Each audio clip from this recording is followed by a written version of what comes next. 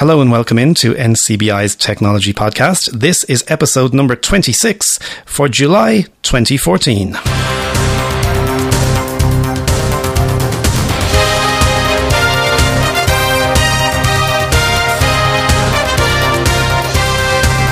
Very nice to be back with you again. My name is Stuart Lawler. Hope you're going to enjoy the next 47 or so minutes of our podcast, because this month it's a packed show. Mark McGuinness, Director of the Centre for Inclusive Technology at NCBI, is with us to talk about how we use our mobile phones. I'm introducing you to a new web service called Blindy.tv. We meet Dr. Ganesh Ramachandran from the Institute of Art, Design and Technology in Dún Laoghaire, and we stargaze a little into the future of technology.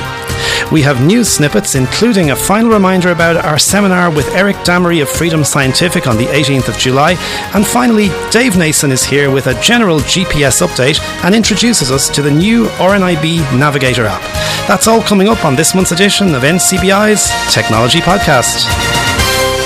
As always, thank you very much for downloading and subscribing to our monthly technology podcast.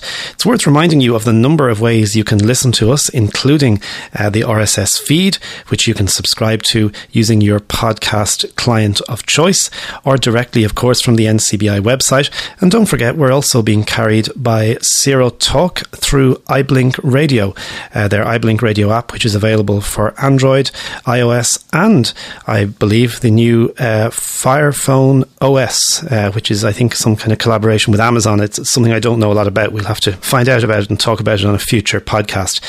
iBlink Radio have just released a new version of their app, and one of the things they allow you to do now is to download content for offline listening. So you can download, for example, this podcast and bring it with you if you're going on an airplane or something. And you can also download, if you have a subscription to the SA Mobile Network, any of their thousands of audio described movies. So it's a really, really good move in that, and congratulations to Zero Tech for that. Now, the email address is technologypodcast@ncbi.ie. We love to hear from you, and someone who got in touch, a regular contributor, and always nice to hear from him, he's a true gentleman, is Sean Cassidy, and he says, "Thank you for the June podcast, which I found most enjoyable and informative as useful. The feature on the benefit course is just wonderful, as it's giving individuals computer skills and additional communication options with family and friends. I'm interested in getting the new Victor Reader Stream, and I'm wondering, can I purchase this through the NCBI, or would I have to go to Humanware?" And he says, "I'm just wondering when the feature on the iMac will be coming on the magazine. I've had the iMac since Christmas, and it's been sitting at home because it's proven to be a lot more difficult about what keystrokes are necessary to perform certain transactions and connect to the internet, etc. Many thanks for your 2 years of hard work. Kind regards, Sean Cassidy." Sean, thank you so much for getting in touch with us. To answer your questions, first of all, you can purchase the Victor Reader Stream directly from NCBI. So give us a call and ask for Colin Kenny, and he'll be able to help you with that. And we are discussing the Apple iMac, or rather Apple features, I suppose, Apple computer features, Mac OS features, that's what I was looking for, with Kerry Doyle, and hope to start bringing those to you very shortly. We've been quite busy with other things, well, Kerry has, but we're hoping that she's going to do some work on those shortly, and we will have our Mac OS tutorials in the next couple of months. Once again, to remind you, if you want to get in touch with us, the email address is technologypodcast@ncbi.ie.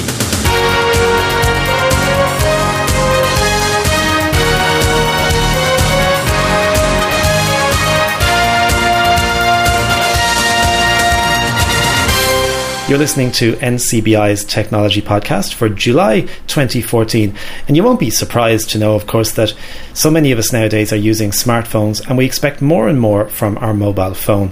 So much so, indeed, that NCBI's Centre for Inclusive Technology decided to do a little bit of research to find out just what we're using our phones for. I'm delighted once again to be joined by CFIT's Director, Mark McGuinness. Welcome back, Mark. Oh, hi Stuart, great to be back. Great to have you back on the podcast. It's been a little while. This is very interesting findings from your survey. First of all, maybe just tell us a bit about the survey and what drove you to do this. Well, if we're going to be providing services to people around technology, we have to know what people want from the technology and what people need from us. For instance, in terms of skills they need to learn, what they want to do with this thing, so that we can help them in the best way. So basically we want a data-driven approach to services, really, an evidence base for deciding, do we put our efforts in this direction or that direction. How many people in total did you speak with? We spoke to 49 service users. Just over half of those were smartphone users and half were non-smartphone users, because obviously both types of phones are still very important. And we spoke to a lot of the technology training staff in NCBI, some of course of whom are also users, are vision impaired users themselves. Okay, let's maybe look first of all, because I thought it was interesting that the non-smartphone users are using, I think you describe it in your survey, a range of Nokia devices seem to be very popular. And I know my own dad, I'm sure he won't mind me saying this, transitioned from a Nokia that was, I think, 13 years old to an iPhone last year and still loves his Nokia. So there's clearly a love for those button phones around still. There's a lot of non-smartphone users would not want to switch to a smartphone, despite having actually used them. Apparently, according to our survey, all of the non-smartphone users are aware of smartphones, so it's not a case that they don't know that they exist. 65% have even considered buying them, and about half have tried them. But more than half of those that have tried them actually expressed negative opinions about them. So not everybody likes them. And do you think that's because maybe people find the learning curve does not offset what they're going to get from it, or some people just want to be able to make and take calls when they're on the move and do it efficiently? Both. Some people don't really need the features of a smartphone because fundamentally it's a computer, isn't it? And often the phone might even be the worst part of the computer. Okay. Suddenly with my old Apple, the phone is not as good as the old phone that I bought the Apple to replace. Yeah. But of course it's got all the apps. But yeah, so there's two things: people not needing a smartphone, but there's also doubts about the accessibility of smartphones has actually influenced the decision not to buy one for 65% of non-smartphone users. So that's quite serious. People think that they're inaccessible. Yeah, and I suppose maybe people think that they're going to be a lot less accessible than what they have at the moment, which is working well for them. Yes, and even people who do buy smartphones, we found that 96% of users cited accessibility as the most important factor when choosing a model of phone. I think I'd subscribe to that myself. So let's look at smartphones themselves. Probably no surprises in your survey again. And sorry to the Android people listening, iPhone was well ahead, right? Oh yes, definitely, yeah. It was 86% and 14%. Using Android, okay. Yeah.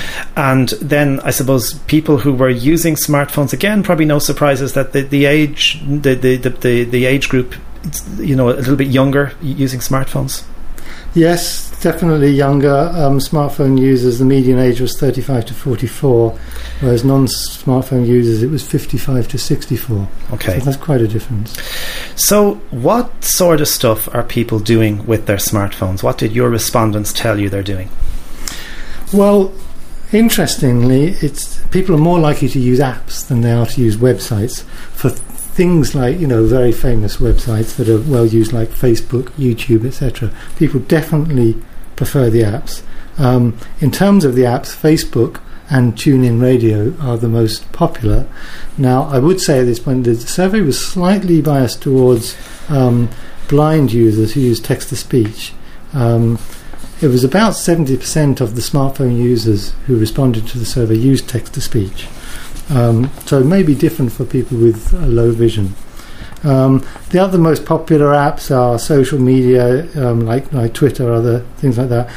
All the audiovisual things, as well as TuneIn Radio. You got audio books, you got iBooks, RTE Player, podcasts, things like that. And then there's one-to-one communications like Skype and FaceTime, and lastly travel and navigation. So you got the Dublin Bus app is quite popular. What about some of the specialist apps? I mean, we've talked previously on this podcast, for example, about Blind Square, Flexi, those kind of apps. Do they feature?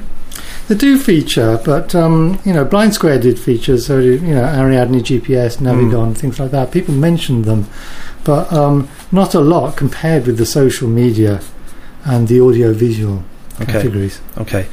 One thing that struck me when I read your findings this morning was that there's a higher percentage of males using smartphones, Mark, than females. Was that interesting for you? No, that wasn't interesting at all. It's exactly what I would have expected.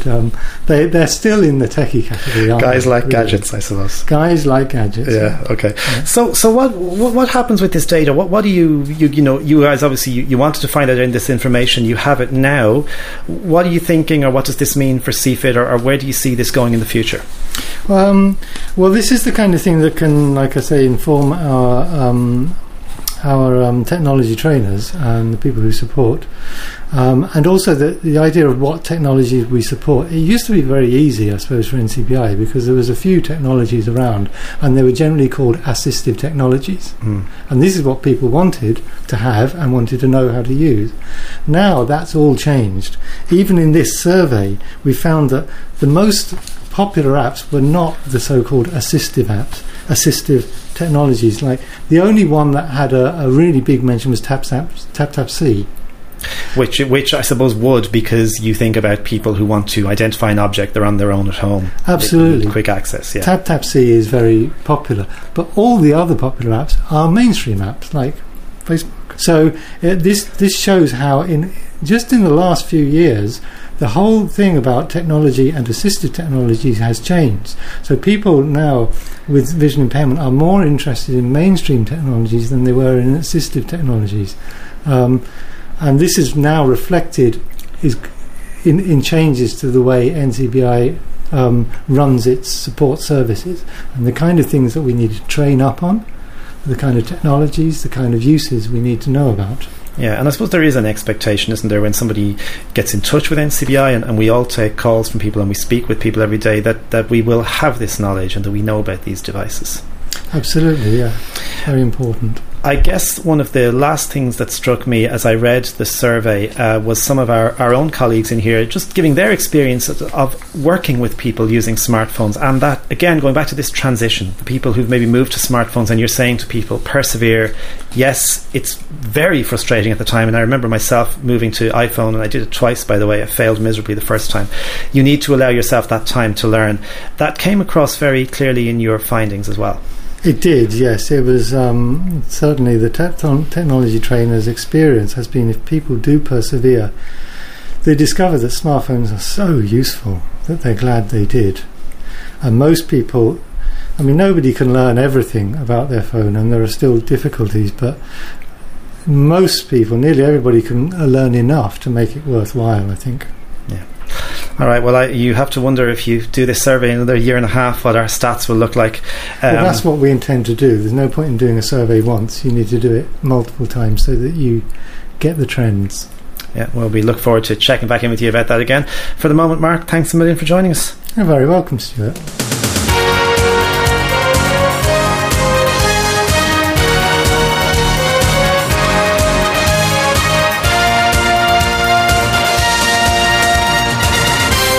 There's so many different ways nowadays to watch or indeed listen to TV, and you'll understand why I say listen in a moment.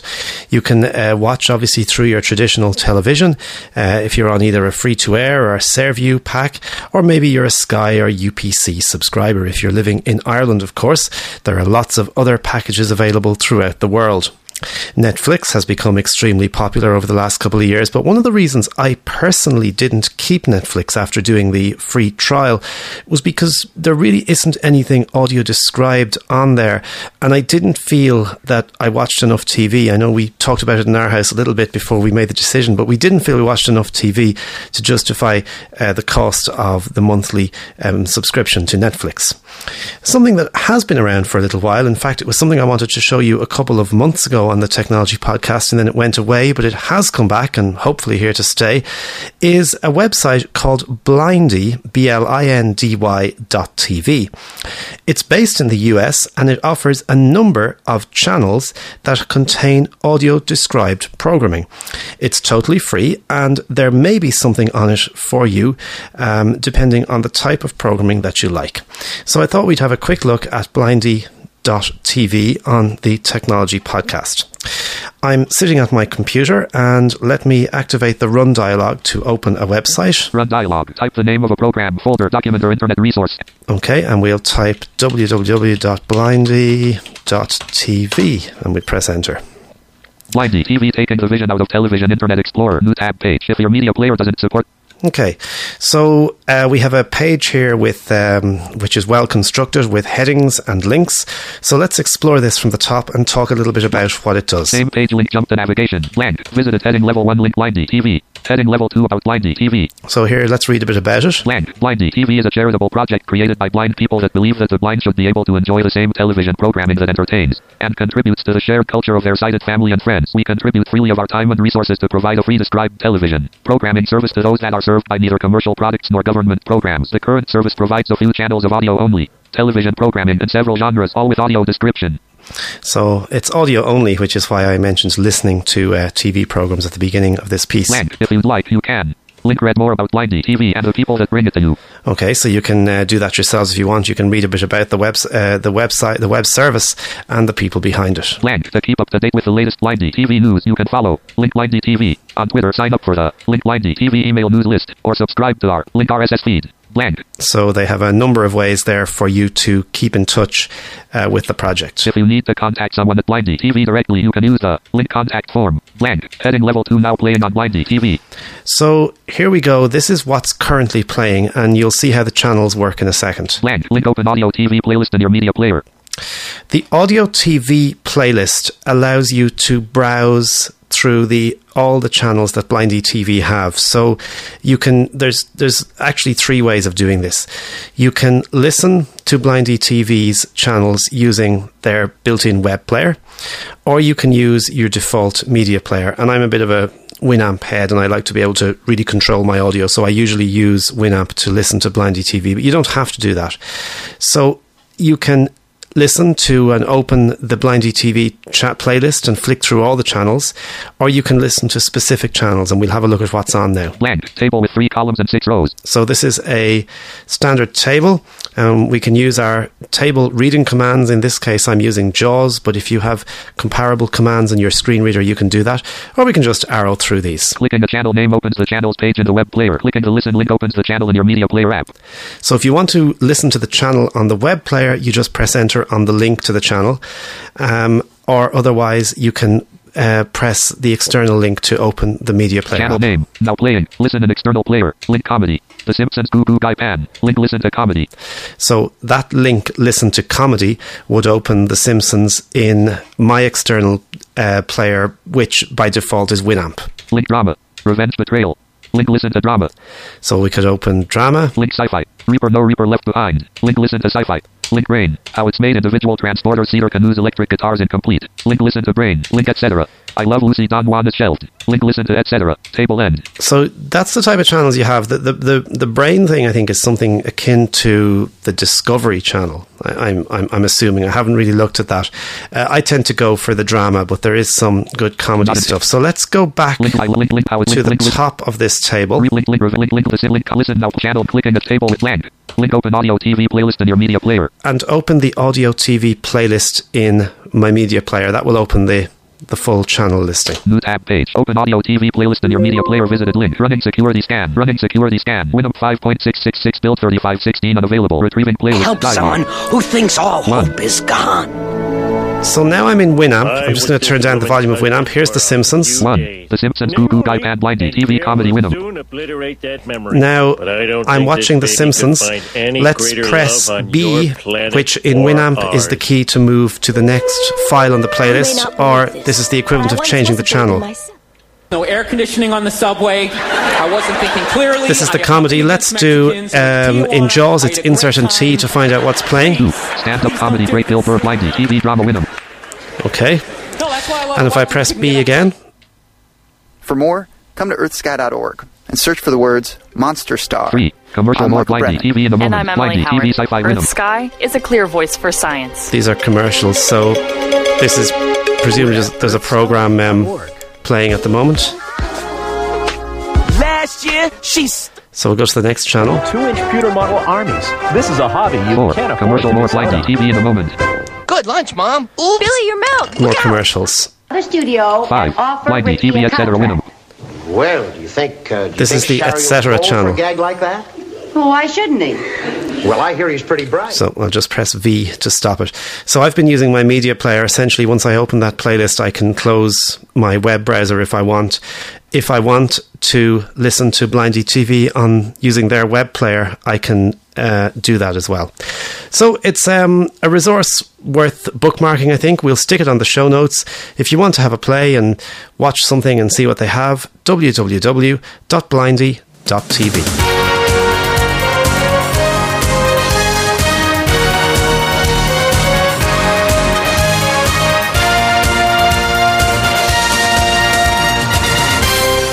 You're listening to NCBI's Technology Podcast, and it's always interesting to find out what's going on in the world of research and teaching when it comes to assistive and mainstream technology. A couple of weeks ago, at an event run by Enable Ireland called the Community Design Challenge, I met a gentleman who's lecturing in Dún Laoghaire Institute of Art, Design and Technology, and we've managed to drag him into NCBI for a quick interview. And Ganesh, I hope I pronounced your name correctly. You're very welcome, sir. Thank you. Thank you very much, Stuart. Thanks for joining us. So you're based in Dún Laoghaire, yes. And you do lots of interesting things, because we've talked about, for example, screen reading and magnification, but we've talked about how people access a lot of multimedia radio production type of stuff. What sort of stuff do you teach, first of all? I teach it in the it's that kind of general area of media, multimedia and technology, but specifically it's the kind of electronic engineering, the hardware side. It's all those things that are in the background, the wires and the microchips that help, that create the studios, the television, the radio, the film, the media, the music studios. That a lot of us will be using. So it's more the hands-on techie kind of side of things. Okay, and your own sort of background, because you were telling me before, you've done DJing, you've had an interest in sound engineering and production, all that kind of stuff. Is that right? Yeah, kind of. A lot of that stuff had been sort of in parallel with my main sort of experience in, say, academia and working world. So I did a degree in electronic engineering many years ago, and it was in association with a satellites company, a big satellite company in the UK. So I got an interest in communication systems that way, and then I went into work for transport telematics, which is that whole area of informatics for people to get from A to B and public transport, that sort of thing. Okay, so we're hearing a lot at the moment about how multimedia is delivered, and I mean, obviously we had the old standard analog for TV, which was switched off, and then we had digital TV. There's lots more people watching online. There was a bit of a move towards digital radio by the national broadcaster here. I don't think it was very successful. What's the kind of what's happening? What are the big things at the moment in the multimedia world that you're seeing? I think at the moment television seems to play a fairly prominent role in the way the medium is going. It's kind of unexpected, because one expected that it was expected maybe a few years ago that there'd become just a simple platform convergence of audio, visual, interactive medias, but television is playing a more prominent role, I think, at the moment, because of the capabilities of technology in delivering for the next advanced 4K digital systems and HDTV. The surround sound that goes with that visual experience, in itself, a visual experience in itself being an audio experience in itself being a very, very important part of that whole component, to have a sound that is delivered from, say, 72 speakers accompanying very high definition 3D pictures, and whether one can see those pictures or not, one can get a very, very good emotional feel to a particular context. Like the movie Gravity, for instance, was cutting edge last year. It's interesting, isn't it? Because nowadays you hear, I mean, I know myself, I hear so many people talking about it. These are, sighted people talking about, buying their TV, and I want something with good sound. Sound is becoming and maybe I see it more so now, it's becoming a very important element of that audiovisual experience that you just talked about. It is, I think, because people are starting to realise the importance and benefits of sound as a way of expression and emotional, bringing that emotional rapport. Some of the best pieces of music that you hear are now a part of a whole package, say in the cinema, but also in themselves, orchestral, mood music, environmental, audio. Those things, in terms of changing people's moods, their attitudes, their perceptions, and sound healing, it's all coming to the fore now in one kind of area. Okay, what's happening in radio? Because obviously we're listening to radio all the time. Radio has traditionally been a medium that's been very accessible to people who are visually impaired. I myself have been involved. Lots of people have, both on terrestrial and internet radio. What's the future there? What are you seeing at the moment? I see that the content, we can maybe look at it in two ways. I think the content is as important and vibrant and continuing as it ever was in terms of, say, talk radio, music radio. The delivery now is significantly different in that it is nearly totally integrated within various integrated operating systems and on one's mobile phone, in terms of a variation of different platforms, and we're just thinking now of mobile phones and computers and things at the desk or in our pockets. But in the future, radio will be something that you can pick up from your shirt or something like that through devices. Yeah.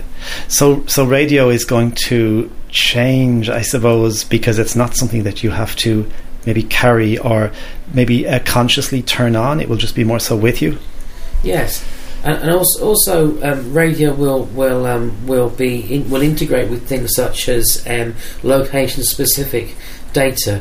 You'd be able to you'd be walking down the road and you would have maybe a GPS location to go and visit something like some sort of a museum or an event or something, and you would walk in and you would hear contextual information about what you're seeing. But there's also potential for live interaction with a studio where there's someone actually talking about it. You could find yourself, the future could be you actually find you're visiting somewhere and you suddenly you're in a live link with a radio program. I often feel, Ganesh, in the last couple of years that I'm never up to date with technology because it's moving so fast, and I read a lot of tech blogs, and I try to certainly read in the mornings before I come into work or when I get up, and I never feel I'm up to speed. Are things moving so fast? Is there so much happening at the moment?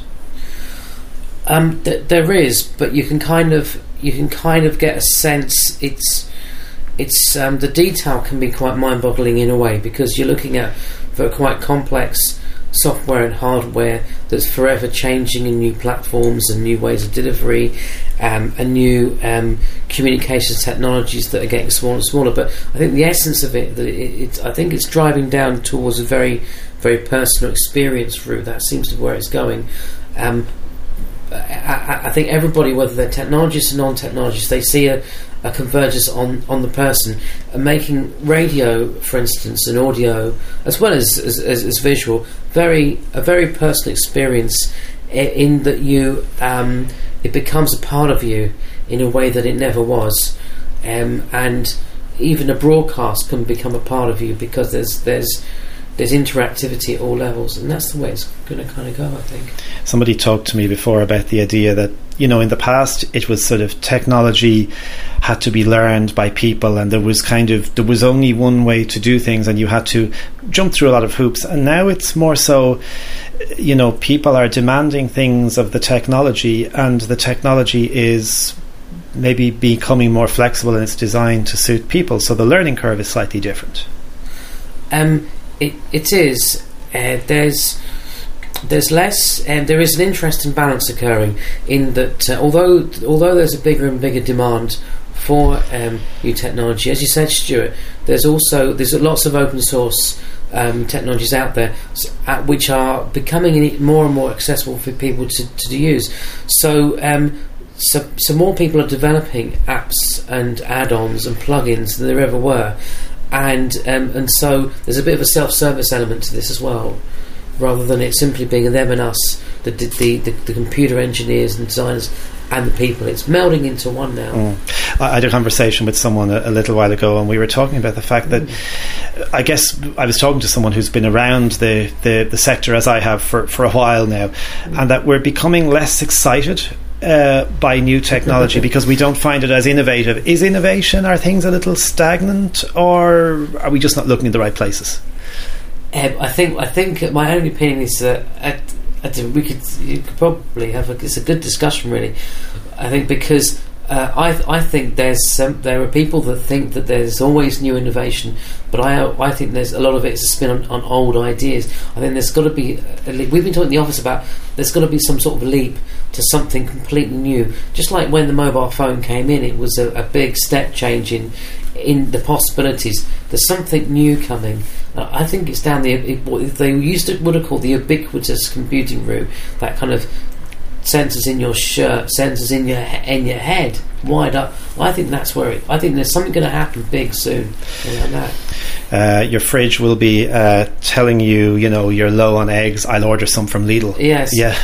Well, did you hear the story about? I'm looking forward to that. I really am. Did you hear about the fridge that was sending out spam emails? No. And I think it got a virus, and it jammed a few networks with not real spam, of course, but spam. So the moral of the story, Ganesh, is don't upset your fridge. No, okay, because it can attack you. Okay. Look, we could stargaze for ages, and it's lovely to talk to someone who's really on the cutting edge of research and just looking at what's happening. So thank you for giving us your time today. We'd certainly stay in touch, but for the moment, thanks a million, Ganesh. Well, thank you very much, Stuart.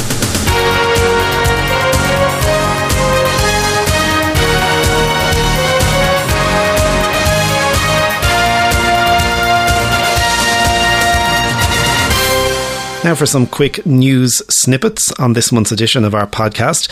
First of all, on the 15th and 16th of July, that's Tuesday and Wednesday, Site Village 2014 takes place. It's run, of course, by the Queen Alexandra College in Birmingham, and the location this year is the new Bingley Hall, Hockley in Birmingham. It's been there for the last couple of years. It's a really good venue. I was there last year and I'm going again this year, and we'll have lots of recordings from Site Village in the coming months on our technology podcast. It's probably the UK's premier assistive technology exhibition. It's one that a lot of people from Ireland travel to, and they have a great range of exhibitors this year. Well worth having a look at the website and planning your itinerary, I suppose, before you leave. We'll put a link to Site Village 2014 on our show notes. And then on Friday the 18th of July at 10 a.m. here at our Rehabilitation Training Centre at NCBI on Whitworth Road, we're absolutely delighted to be welcoming Eric Damery from Freedom Scientific for a seminar all about the latest updates to JAWS and Magic. That's Freedom Scientific's screen reader and screen magnification software. As well as that, Eric will be available to answer questions from users, and you'll have a chance to put any feedback to him. It's a really unique event to have Freedom Scientific here. We're very excited. I said it last month, I think, in my personal opinion is that Eric, who's a fully sighted guy, uses JAWS better than any blind person I've ever seen. And if you come for no other reason than just to see that, it's well worth attending. If you do want to come, please give me a shout, stuart.lawler@ncbi.ie. You do need to pre-register to attend this seminar because already places are filling fast. The location, once again, is the Rehabilitation Training Centre. That's at the back of our main offices on Whitworth Road, and it starts at 10 a.m. on Friday the 18th of July and will finish at lunchtime. Now, just to remind you again, we love to hear from you, comments, criticisms, suggestions, or indeed contributions for future additions to our podcast. Please email technologypodcast@ncbi.ie.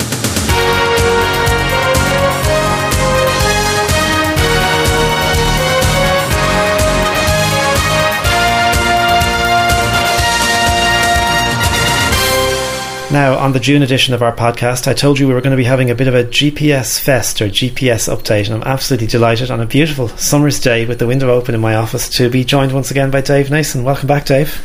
Happy to be here, Stuart. Thanks. Becoming a regular event on our podcast, indeed. But it's all good. So GPS update, there's been a few things happening on GPS lately. Let's talk first about a really interesting app called the RNIB Navigator, which started its life as the Seeing Eye GPS app, which was launched last year, I think. Isn't that right? Yeah, the Seeing Eye in America sponsored Sendero, or helped fund Sendero to make an app for iPhone in the States, and it's just come over this side of the Atlantic now in the shape of RNIB Navigator for UK and Ireland. Before we talk about what it does, and it is really important because some people were asking me, why isn't there an app for Ireland? This app will look after Ireland. So if you get the RNIB Navigator, it is UK and Ireland. They actually have updated that on the app description now. I pointed it out to them and they straight away added Ireland to the app description. So it is genuinely supported in Ireland. Okay. Now, the app is free to download. So this is important to say. You download the app, there's no cost, you install it on your phone. What happens then in terms of pricing? So then you have to subscribe to the service, and you have three options. You can subscribe for 1 month for €8.99, for 1 year for €62.99, or for 3 years in one go at €109.99. So the longer you subscribe for, the cheaper it is. Okay. So I suppose when you're thinking about subscribing, you need to think, how much am I going to use this? If you're a very frequent traveller, it might be very good. Exactly, yeah. And I would say straight off, I wouldn't just go for the 1 or 3 year. Try it for a month anyway first, and then judge from there. But yeah, that way I suppose you have the flexibility of using it the months that you're going to be travelling and not using it the other months. Okay. Now, a lot of the GPS apps I've used in the past, and I've, as you know, to be fair, I think I was just saying to you off air before we started, I've used more location based apps. But they've given, I suppose, directions that are, whilst they're useful to me, they could be a lot more blind specific, if I can use that term. So I used to always say that, for example, one of the reasons I really liked the Trekker was because it does give very, very blind specific directions, and I think this was the aim with the RNIB Navigator. Yeah, it was very much designed to be a full location and direction as well, all in one app for specifically blind users versus other apps. So if you were getting, I don't know, a bus somewhere, say you're coming to NCBI, you get off at Drumcondra station there down at the end of the road here, do you think you could sort of confidently, if you hadn't been here before and you were fairly confident with the RNIB Navigator, would it get you here? I think it would, certainly more so than other ones I've used. I've used mainstream direction apps that are voiceover accessible, but when you put in your address and say start, it won't say anything to you because it assumes you can see the screen and show where the arrow is pointing, whereas this one will say turn around, walk 10 metres, take a left. Tells you right from the start where to go. It gives you a lot of information as you go, address updates as you're walking, how long till your next turn, and then it seems to be getting the turns correct as well. The final location is always the issue, is whether if you're using, say, Foursquare for the address, if it's a point of interest, then, or even if it's a normal address, whether the point is in the right place to actually get you to is another issue. But how is it working in terms of, are there points of interest already built into this device? I mean, we opened it here and just before we came on air, and NCBI popped up. Are they from Foursquare, or is it using its own? You've got two options. So when you go into the points of interest section, you can either enable the TomTom directory or the Foursquare directory. And you can switch as you wish between the two. I find, certainly around Dublin, I found Foursquare has a lot more points, but like I say, the only problem with that is sometimes the accuracy is dependent on who created the point and where they put it. Okay. And can you create your own points if you go somewhere you want to store it in your favourites to come back later on? They don't. Currently, you can type in an address now. As well, so it's not just points of interest. You can just, if you happen to know it's 33 Whitworth Road or something, then you can type that in. They don't currently have a favourites section. It's something that's on their list of feature requests, but they haven't got to that yet. Okay. And what about the idea of sharing points of interest? Because sometimes GPS it can be really useful when a number of visually impaired people need to go to the one place, and if I've been somewhere and I want to share a point with you, can I do that at the moment with this app? Not that I'm aware of. Okay, well, so let's maybe just have a look at what happens when you open the app, the opening screen, and maybe some of the options that we have available to us. Yeah, so I've opened the app, and now if I give it a shake on the home screen, it'll do the same thing as when I first opened the app. So I'll just shake the device. Directory East, near 1-4 David Parks, Cabra, Glasnevin, Dublin. Nearest POI, non-profit, MCBI. Location accuracy, within 10 metres. Altitude, near sea level. Okay, so it actually came up nearest point of interest and it said non-profit NCBI. Yeah, and gives you your address. Bear in mind we're indoors, so I suppose maybe the address wasn't quite right. Yeah, okay. And could you virtualize? Could you sort of navigate around the street here in virtual mode? Say before you went out.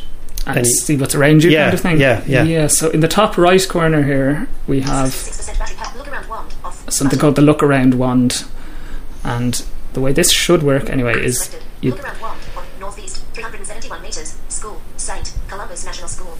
So then, as you turn 308 metres. Hotel, Maples House Hotel. Okay, there's the Maples House Hotel. Yeah, not too far from here. So as I'm turning around, it's kind of giving me different things depending on what direction I'm pointing. This should also give me intersections, but at this time, intersections don't seem to be active here in Ireland. Okay, so you can sort of virtualise and look around you with the wand feature. What about planning a route with the RNAB Navigator? Yeah, it's great for that as well, in that if I put an address in to walk a route now, as well as being able to then just lock the phone, put it in my pocket and start walking and get the directions in my ear, I can actually go to the route on the app and look through the entire route step by step, flick through the entire route before I actually leave, so you can kind of get an idea of what you're going to be doing before you go, which I think is a really nice feature as well. Yeah, which is what every good, I think, blind, let's call it for want of a better word, blind GPS app should have. I remember talking to mobility officers before, and they find this kind of stuff really good, that somebody can virtualise the entire route, and you do get a bit of a shape of it in your head, and then obviously you can go out and the phone can be talking to you as well.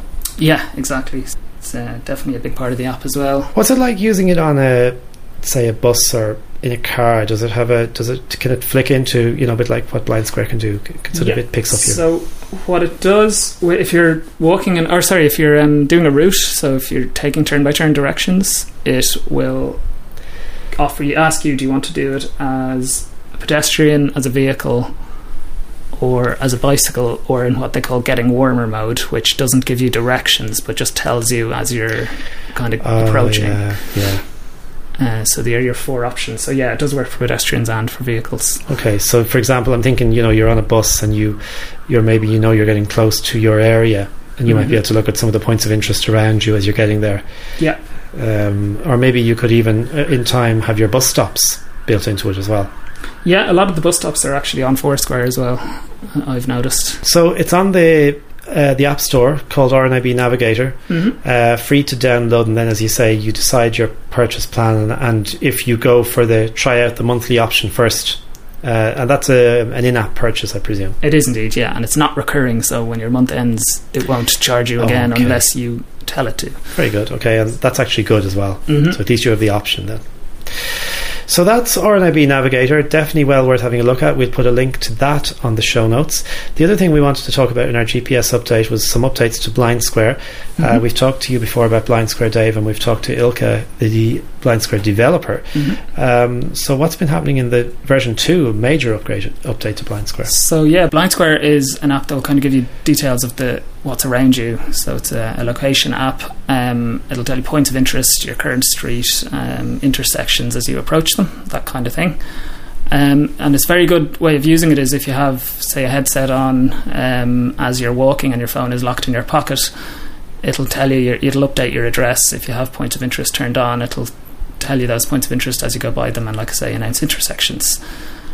He's added a new feature that now, if you wanted to request some information from Blind Square as you're walking, you don't anymore have to take the phone out of your pocket and unlock it and shake it for an update, or go through the menus and find what you're looking for. He's actually got it working now with the remote control that's on Apple earphones and Apple supported earphones. So you press the remote control button and it'll list through a menu things like current location, what's around me, even things like time and weather, and you press the button again when you wanted to go into that section, and it'll announce the information. It's really that's really ingenious, isn't it? Like, it's very, very great clever way to use that device. So he's hooked into the kind of the media controls part of iOS to do this. So it's really clever what he's done there, and that came out about a month ago, and it's working. I'm finding it's working really well. Have you used Blind Square and the RNIB Navigator kind of in combination, or do you tend to use one or the other? You kind of have to use one or the other. RNIB Navigator, one big things with RNIB Navigator is the idea behind it is to both do the kind of Navigon style turn-by-turn directions and routes, for which it's brilliant, but also that it can do what Blind Square does. At time of recording, I'm finding it doesn't do that side of things as well as Blind Square here in Ireland. I know the intersections and things aren't being announced, and I've been in touch with the guys and they said they're getting that uploaded, and hopefully that will improve. But right now I would say Blind Square does what Blind Square does better. Okay, yeah. But RNIB does some of that. It'll certainly give me points of interest around you as well as you walk, and it does the kind of getting warmer feature and things like that as well. So you wouldn't use them together because they're kind of duplicated. Well, GPS is probably a thing that you're definitely going to use if you're heading out. The summer weather is lovely, so great time to test out some of these new offerings from RNIB and Blind Square. And just the Blind Square app again, just remind us, something around 25, 26 euros? €26.99 currently. Okay. It's so I know it's a one-off payment though. Yeah. So it's two different directions, but I know. And it's probably fair to say with Blind Square, and I've had the app for probably 6 or 7 months, there are a lot of updates, and the updates come out very quick. So they are, I think, in fairness to them, you get a lot of, what do they say, bang for your buck. You do indeed, and he's always willing to take feature requests and that kind of thing. And he released 2.0 version in May, and he was already up to 2.2 now. So can't complain about that. No. All right, well, Dave, enjoy the fine weather and your navigating with GPS, and thanks for giving us the update. Thank you.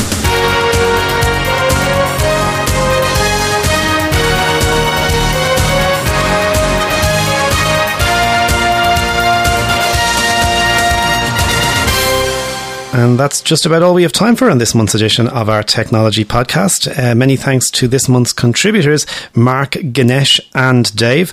And items that we discussed and links and more details are available on the show notes for this month's episode. So do check those out. We're looking forward to seeing some of you, I hope, at the Freedom Scientific event here at NCBI on Friday the 18th of July. And if you're going to Site Village, enjoy the exhibition.